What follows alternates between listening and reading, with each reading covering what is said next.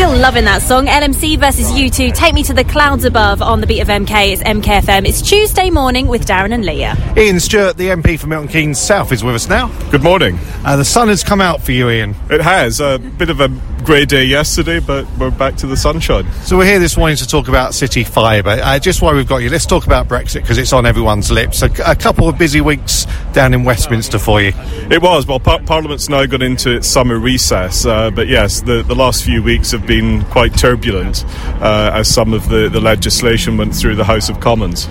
Lia is known for her love of food. We call her Two Dinners Lia. It's true, though. So charming you are. So charming. It is true, though. But there was talk last week about Theresa May and the supermarkets and that looking at stockpiling food. Surely this has just got to be scaremongering.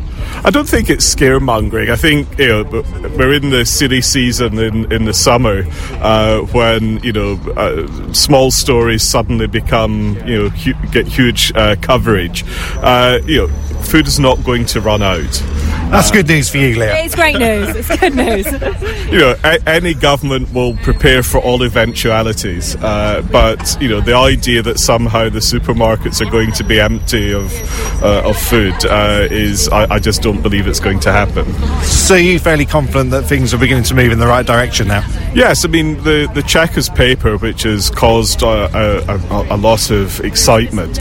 I've looked at it in detail. I've read it from cover to cover. I think it's actually a perfectly pragmatic and sensible way forward, which the Prime Minister will take to Brussels in the autumn for the negotiations about what our future trading relationship with Europe's going to be. Now, in any negotiation, there's give and take, but in the way of Europe, it sometimes takes to the 11th hour to get things sorted, but I remain confident that we'll end up with a perfectly sensible and workable arrangement. Brilliant. And excuse me, I believe you've had a little bit of a promotion recently. Yes, I completely out of the blue, I got phoned by the Prime Minister last week and asked to join the government in the government whip's office.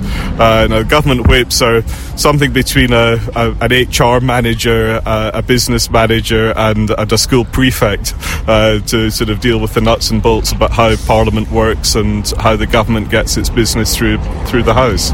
Brilliant. So talk to us about broadband and fibre in Milton Keynes, because I guess that you've had a lot of residents talk to you over the years about how slow it's been in Milton Keynes. It's better now, but obviously with what's being planned across the city, it's going to be great news for everyone. Absolutely. No, we've my mailbag's been quite busy with broadband issues over the 8 years I've been in Parliament, and Milton Keynes, its technology developed in the 80s largely before broadband came along, so we're playing catch up. As you say, things are a lot better now than they were, but there's still a bit to go, and I'm delighted that City Fibre's here to provide fibre to the House, not just to the Cabinet. And it's going to make a massive difference for business as well. Absolutely.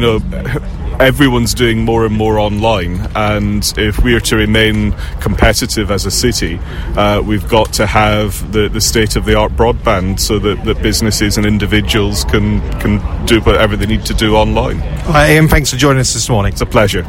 Now this is Tiesto, Checo, Post Malone, Jackie Chan on MKFM.